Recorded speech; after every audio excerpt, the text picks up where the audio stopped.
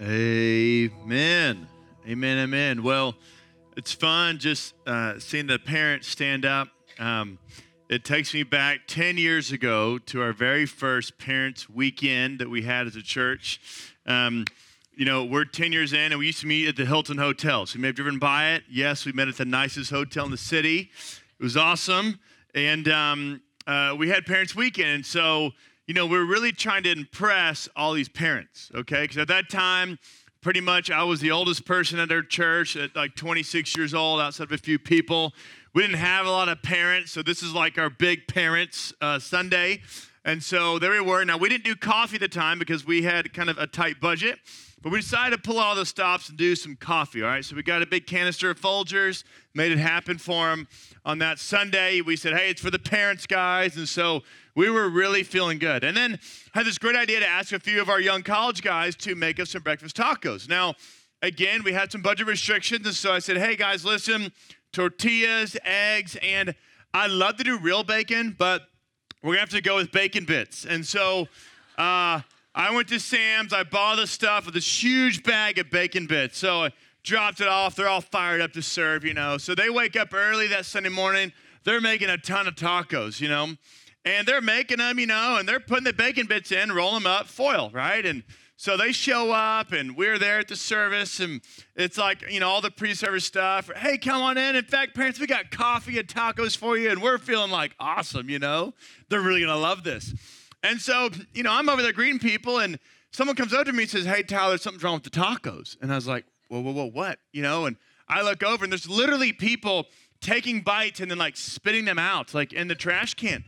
I'm thinking, oh, my gosh, what happened, And so we go over there, open these up, and the eggs had turned pink because if you don't know, bacon bits aren't really bacon, apparently. There's some sort of concoction dyed to look like bacon, but it's actually just a bunch of food coloring. So these tacos turned kind of pink, and then the taste of bacon bits with eggs is just not a winner. It's not real bacon. And so it was a complete disaster. Somehow people still encounter God in the midst of it. And so I want you to know we actually use better coffee, not a knock on Folgers, but it is what it is. And we decided to not do tacos ever again on Parents Weekend. So you are thankful for that. My name's Tyler. I'm the lead pastor here at Antioch. And again, just if you're new, we love having you. Today is Palm Sunday, and we look forward to Easter and celebrating that moment. But we wanted to really highlight today, and in order to do that properly, I wanted to take us a bit into the context of what Jesus wrote into. What was he writing into on that day 2,000 years ago? And so just to paint the picture for us, remember, he was writing into an area that was ruled by the Romans, right? The Roman Empire was this great civilization throughout history, and Caesar Augustus actually was sitting on the throne when Jesus was born. So the world that Jesus literally was born into was ruled by the Roman Empire. And when Caesar Augustus came to power, he actually came to power at a time of civil war and civil unrest within Rome. So when he came and he restored peace through a bunch of military actions and different things, people started really celebrating him as a savior. In fact, they would associate Caesar Augustus with savior. And the people thought, hey, he's the one who brought real peace to Rome. And wherever he went, if he showed up to a city or a venue, whether it was songs or people speaking about him or writing about him, they would use words like freedom and justice and peace and salvation were actually attached to Caesar.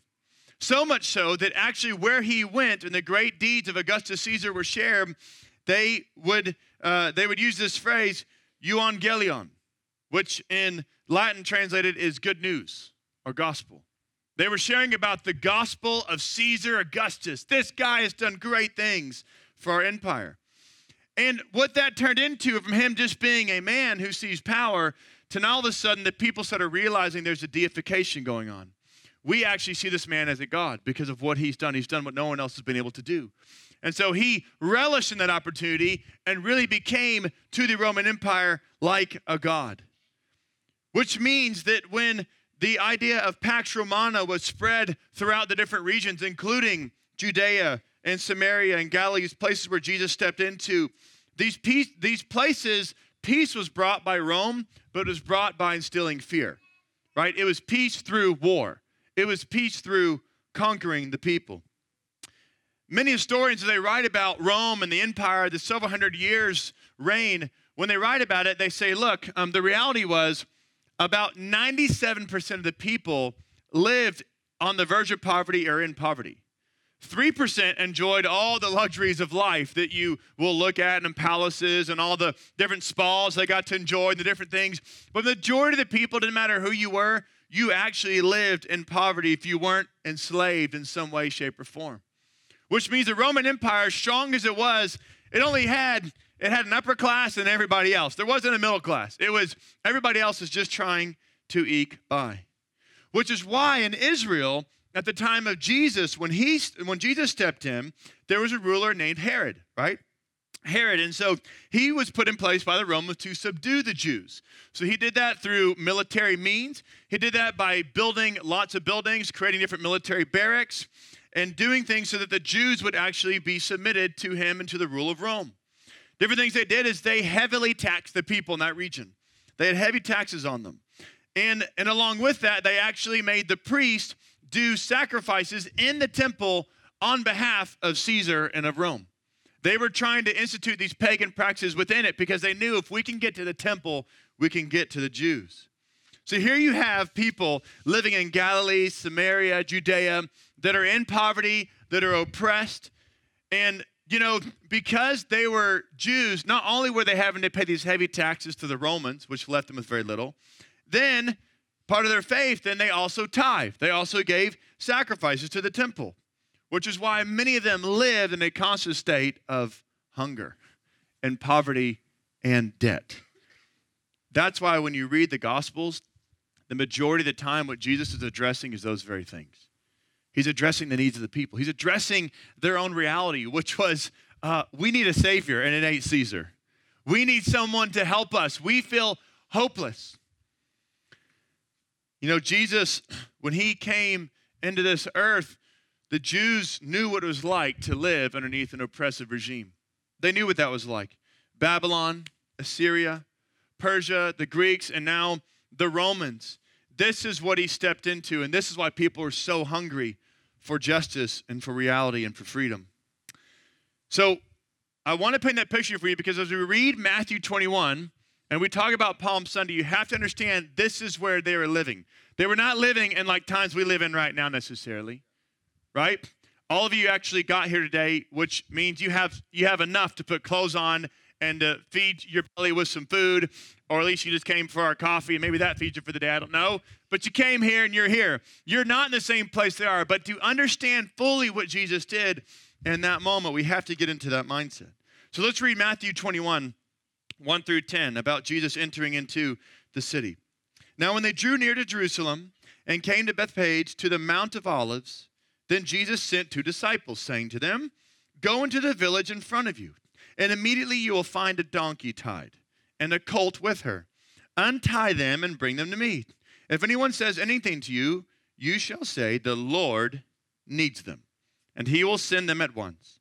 This took place to fulfill what was spoken by the prophet, saying, "Say to the daughter of Zion, behold, your king is coming to you, humble and mounted on a donkey, on a colt, the foal of a beast of burden." The disciples went and did as Jesus had directed them. They brought the donkey and the colt and put on them their cloaks, and he sat on them. Most of the crowd spread their cloaks on the road, and others cut branches from the trees and spread them on the road. And the crowds that went before him and that followed him were shouting, "Hosanna to the Son of David. Blessed is he who comes in the name of the Lord. Hosanna in the highest." And when he entered Jerusalem, the whole city was stirred up, saying, "Who is this? Who is this?" Now, just for context, this kind of kicks off what we categorize as Holy Week, right? Jesus' triumphal entry into the city, and then the events that unfold in the next few days leading up to Thursday, where he has this meal with his disciples, and then he is falsely accused and arrested and put before trial after trial in front of the Pharisees and the Sadducees, in front of Pilate and in front of Herod, and then back to Pilate, and eventually convicted of a crime he did not commit. And then he is sent to the cross to die an excruciating death. All of this is a week full of intensity. And this is how he comes in to the city. But I just described to you how the people were feeling in the day they lived in. I would argue that although maybe economically it doesn't look necessarily the same for all of us, there is a reality that we can connect to. Because you see, it wasn't just the people lining the streets as Jesus rode in on this young colt that needed freedom, that needed hope. Just look around you and see the brokenness that exists in the people's lives that you love. Look at marriages, what biblical marriage is and how modern marriage in America compares. Just look around you at the cycles of abuse, neglect, and addiction that continue to devastate families in our country. Just look around you and see the confusion, the depression, the self-hatred, the insecurity that exists in teenagers and college students across the country. Look at the financial state that people live in, week-to-week survival, debts that seem impossible to ever pay off.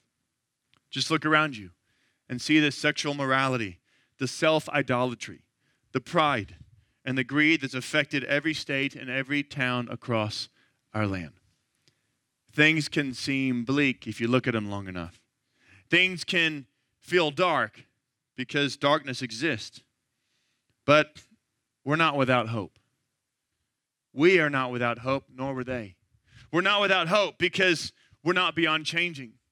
Because there is nobody, there is no town, there is no nation, I believe, that is beyond the arm's reach of Jesus. All you've got to be is within arm's length of Jesus. As we see in the Gospels, people just wanted to get close to him.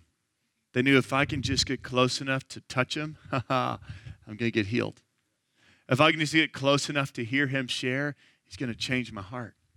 If I can just get close enough just to see him do a miracle or to hear him talk, maybe something can happen. Maybe something can change. That's why he had thousands of people following him, right? There was no marketing campaign for Jesus, right? I mean, there were no media ad buys for him. It's just his life. People were attracted to the stories they heard, and they heard friends share, hey, when you get close, there's nothing like it. I can't describe him to you, but man, he is so different, which is why when it says there in Matthew 21, he came into the city, and the city was stirred, saying, who is this? The city was stirred. I believe it was Jews and Gentiles stirred. I believe it's different ethnicities were stirred. They were gathering people who didn't know much about Jesus, people who knew a lot. They were stirred, though, saying, who is this? Who is this man?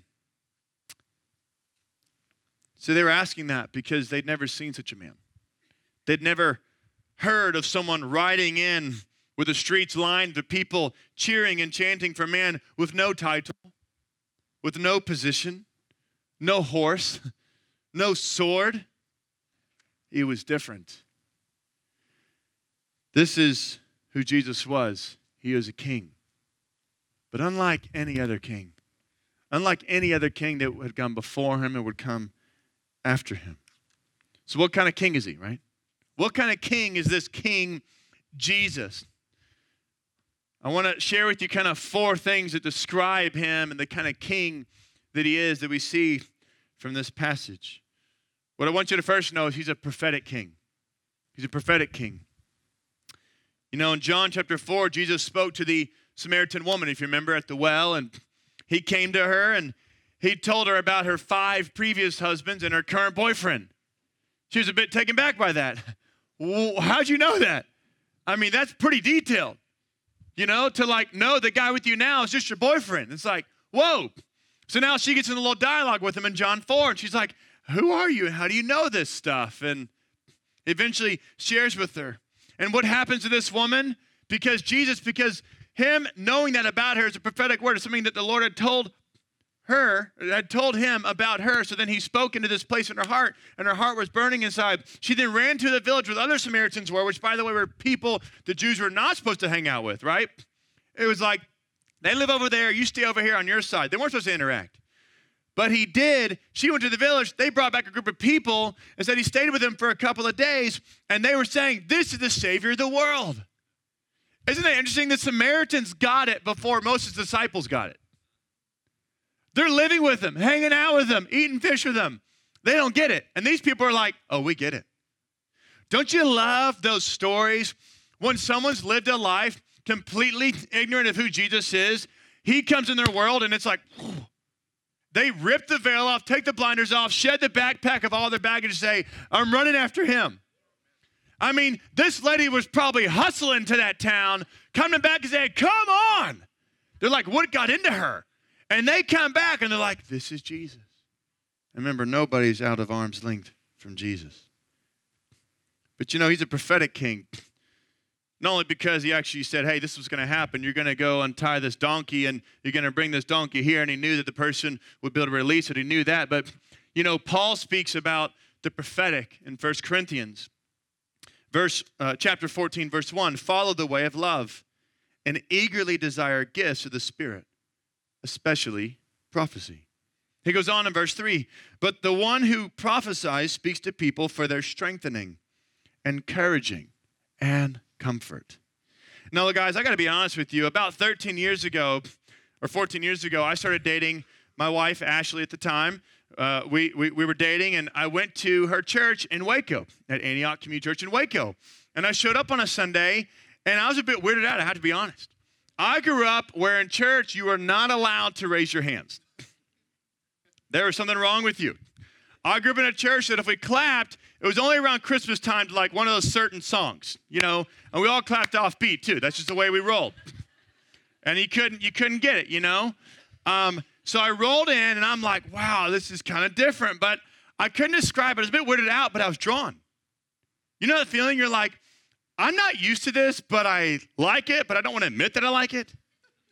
Because you're confused. You know, my experience says this is strange, but my heart's saying this is good. That's really what it was. So I'm there, and this guy, Clark Hammond, I still remember Clark, comes up to me, and he says, hey, man, can I pray for you? Now, being the kind of guy I was, and the church background I had, I was like, sure. And I'm thinking he's going to pray for me later on, like wherever that's going to be. Like at his home one day, he'll like pray for me, which we all know we never really do. We just like to say it because it's culturally good to say that, right? I'll pray for you. You didn't pray for them. You just said that. That's who that's really what I lived in, if you want me to be honest. And so I said, sure. And then he's like, okay. And then like closed his eyes like, oh, he's going to do it like right now. Like right now. And I was thinking, okay. I'm like, wow, you know. And he's like, hey, I just see this picture God's given me for you. And it's this fire hydrant. And all this water's blasting at you. And you're almost getting knocked over.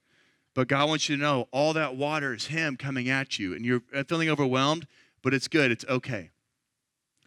And I was like, because just a few days prior to that, I was feeling so overwhelmed about what God was speaking to me and showing me, and I couldn't handle it. I was just feeling overwhelmed, like just learning everything for the first time again. And he spoke into that place. And I was like, oh, okay. I never had that before. That was a prophetic word. That was him hearing something from God on my behalf to what? To strengthen, encourage, and comfort.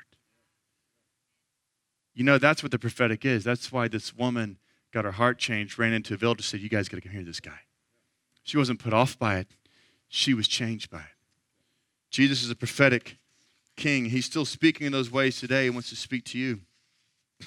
He's not only a prophetic king, he's a humble king. He's a humble king. You know, in this passage in Matthew 21, with him writing in, he's actually quoting Zechariah 9:9. Rejoice greatly, O daughter of Zion. Shout aloud, O daughter of Jerusalem. Behold, your king is coming to you. Righteous and having salvation is he. Humble and mounted on a donkey, on a colt, the foal of a donkey. Now, in Matthew 21, it labeled the donkey as what? The beast of burden. I mean, that's not encouraging, right? I mean, could you imagine if someone gave you that name? It's like, hey, John, the beast of burden. It's like, oh my gosh, you know, wouldn't it be the adventurer, the conqueror? But no, Jesus chose to ride in on a beast of burden, which means he rode in on an animal that was seen and really used for just as hard labor. It wasn't glorious. Now, he could have ridden on a pig, I guess, but those are hard to ride on. I mean, maybe pigs are the lowest, you know, but like, I'm talking, he went low. So Jesus comes in, you know, he wasn't riding in on a war horse, right? Like he wasn't riding in on a great chariot, was surrounded by a bunch of people. It was just him. He's not dressed in a kingly uniform, right? Or in the normal military garb. But I would like to look at, I see that he was wearing the belt of truth. He was wearing the breastplate of righteousness. He's carrying the shield of faith.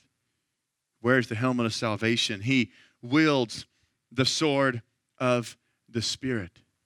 And if I'm lining those streets with those people, what I'm expecting is this one to come and save us finally from the Romans.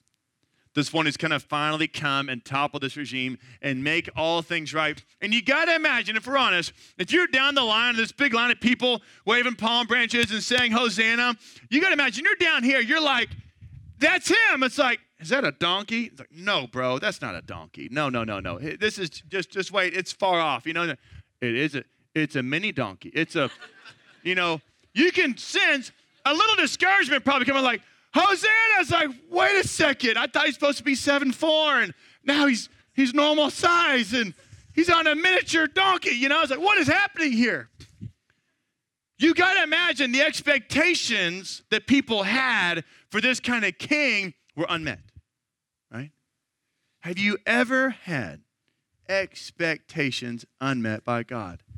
You should be saying yes, because if you're saying no, you're lying. I know that, right?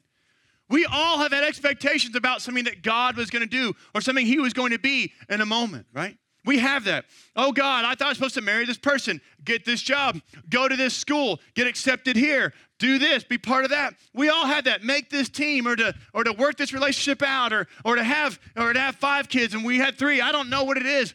We all have missed expectations that we then connect back to God. And here's what I want to say. God is good.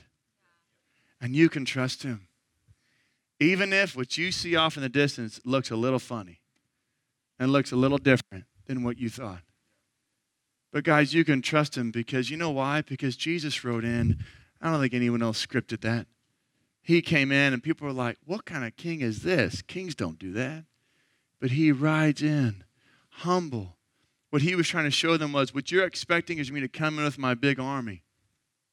I'm telling you, that's not how we're going to change the world.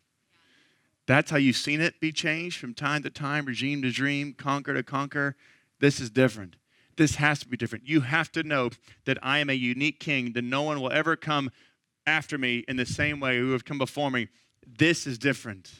I'm going to make it so evident to you. I'm going to come in so humble to you to let you know the way we're going to topple everything, the way we're going to change everything is through my humility.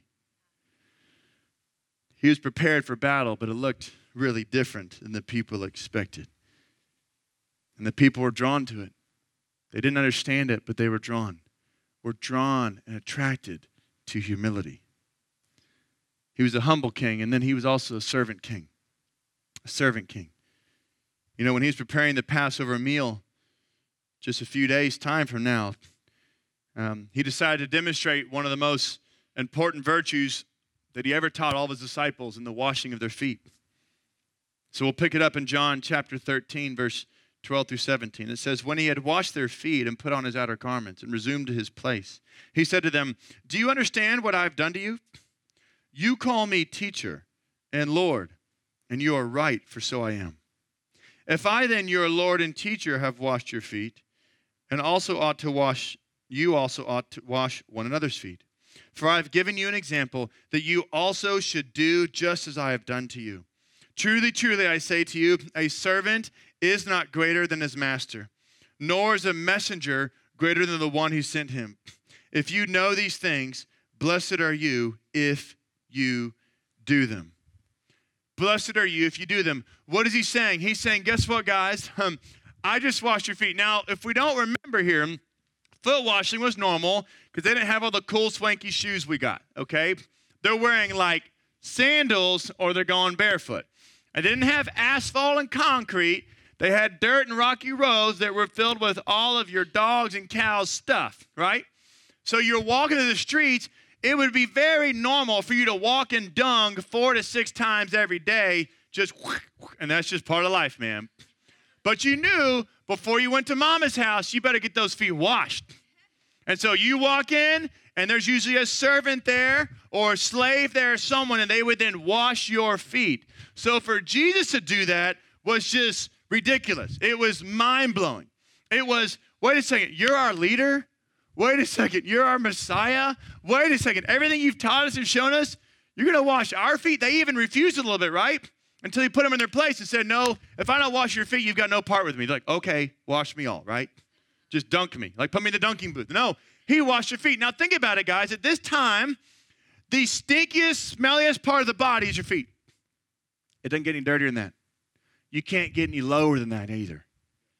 He's a servant king, guys, which means as a leader, he went lower than his people were willing to go. I'm telling you, this is the model for leadership in our day and age. Presidents and CEOs and generals in the military and leaders of different organizations and pastors and fathers should be the ones that are washing the feet. They should be the ones saying, no, I'm going to wash your feet.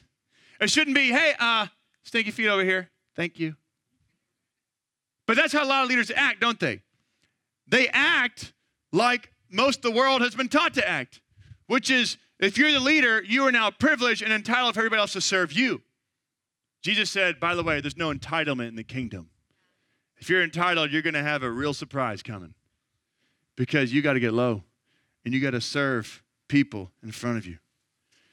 This is beneath him as a king, they thought, but this is the way of the kingdom. This is the kind of king we have, a servant king. And lastly, he was a victorious king. Victorious king. And this is the good part. See, when the palm branches, when they're waving those, palm branches at that time, they really symbolize victory, triumph, peace, eternal life. Many times for conquering armies, they would wave palm branches, depending on the different cultures, to signify, hey, you guys won, way to go. You did it. Jesus rides into this crowd saying, hey, we know you're coming. Victory is at hand. They were saying, Hosanna, Hosanna, Hosanna, which the simple definition is save, we pray. Save, we pray. So the people were really shouting, oh, save now. Please save us. Oh, save us now. This is what we've been waiting for. He's coming. Finally, we can be rid of the cyclical poverty and the oppression and the destitution and the generation that keeps having to hear the same old story of being beaten and enslaved and discouraged and having just barely enough to eke by. Oh, God, when will you restore us? This is the cry the people's heart. So on Palm Sunday, we celebrate Jesus riding into town, even though we know in a few days it's going to be some of the darkest hours in world history. The cross that Jesus would soon bear, the suffering, the painful crucifixion, the weight of mankind's sin upon him, even with all that going on, Jesus still submitted to the will of the Father, and he fulfilled the mission of God, which is to bring about salvation, not just for Jews, but for Greeks also, which means for everybody. You see, he could be a king for all nations, for all peoples, for all races. There is no other king in history that could do that. He was it. He was able to be a king for everybody, everywhere, if you would yet call upon his name. He was about to embody a moment, which is what we celebrate Easter weekend, the death and resurrection of Christ. And this weekend is where victory for all mankind is obtained. That's what we celebrate it, right? It ain't about the bunny. It ain't about the candy. Candy's nice. Bunnies are cute. That's not what Easter is. Easter is about this moment in time after thousands of years of human history, God literally saying in this moment, in this hour, when things couldn't look any worse, guess what I'm going to do? I'm going to bring my son. He's going to bring about victory. It's going to look very different than you thought. It's going to look very strange, but I'm telling you, this is the way. It's very strange for someone to say, the way we're going to win is by the king dying, right? Usually in military battles, when the king's dead or is captured, that's it. The army scatters and they surrender. But isn't that interesting? The victory moment is actually when our king died.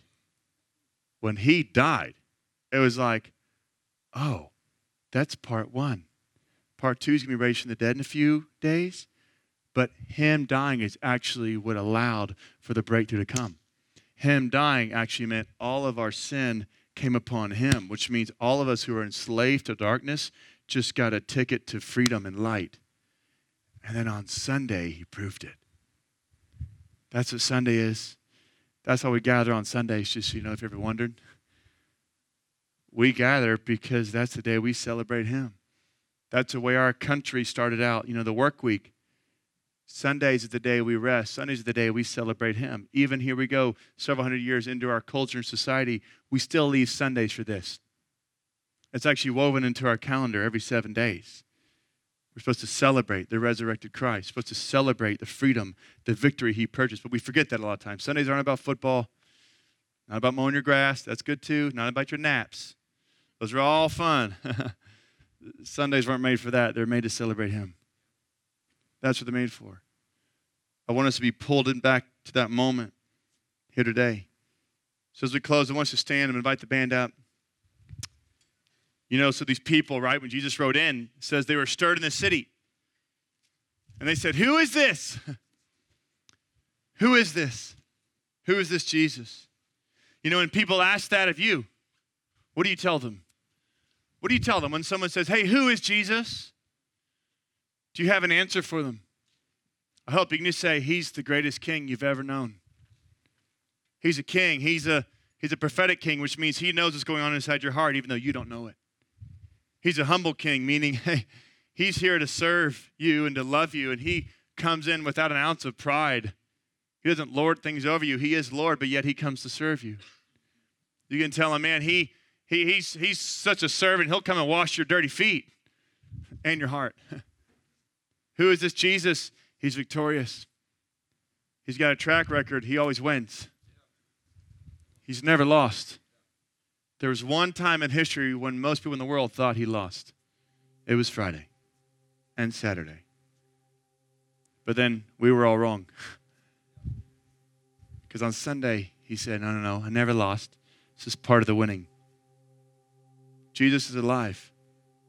He's riding in. He's giving us hope. So I don't know where you're at today, but I want you to know there's hope for you. There's hope. Do not look at the things of this world, be discouraged. Things are bad, but things are good. There's darkness and there's light.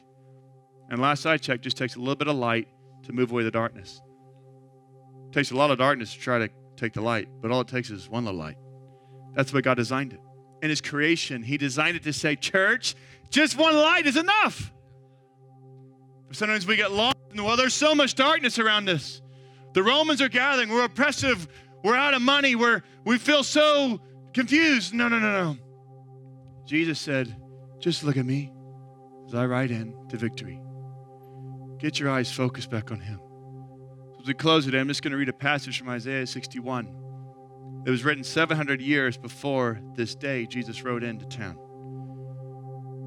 The Spirit of the Lord God is upon me, because the Lord has anointed me to bring good news to the poor. He has sent me to bind up the brokenhearted, to proclaim liberty to the captives, and the opening of the prison to those who are bound, to proclaim the year of the Lord's favor and the day of vengeance of our God, to comfort all who mourn, to grant to those who mourn in Zion, to give them a beautiful headdress instead of ashes, the oil of gladness instead of mourning, the garment of praise instead of a faint spirit, that they may be called oaks of righteousness, the planting of the Lord, that he may be glorified. They shall build up the ancient ruins. They shall raise up the former devastations.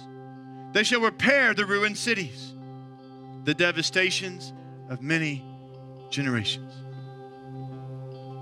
You see, Jesus is more interested in heart change than regime change. This is why we celebrate Jesus, because he knew a regime could never change the heart. That's the same for us today. The regime won't change your heart. He can. So if we'll put our eyes on him again and remember Isaiah 61, that is who he is. He comes to set people free. He comes to the depressed and put gladness and joy on their hearts. He comes to take off the bondages we've had and to take upon himself and move you forward in life. He comes to say, bring it before me and I'll restore your hope. This is Jesus. So here's what we're going to end. We're just going to worship him. We're going to worship him. And as you do, I want you to be asking the question, Lord, is there any place where I've given up hope? Is there any place maybe there's been a misplaced expectation on God for something to happen and you've given up on him and you've missed just looking at him, the King? Because if you're a follower of Jesus, we're meant to follow in his footsteps. We're meant to look upon him as our leader, as the one who restores our hope. So wherever you're at, we want to leave with this place, this reminder of this is who Jesus is. He's our King. He's our rightful King. He will not be defeated.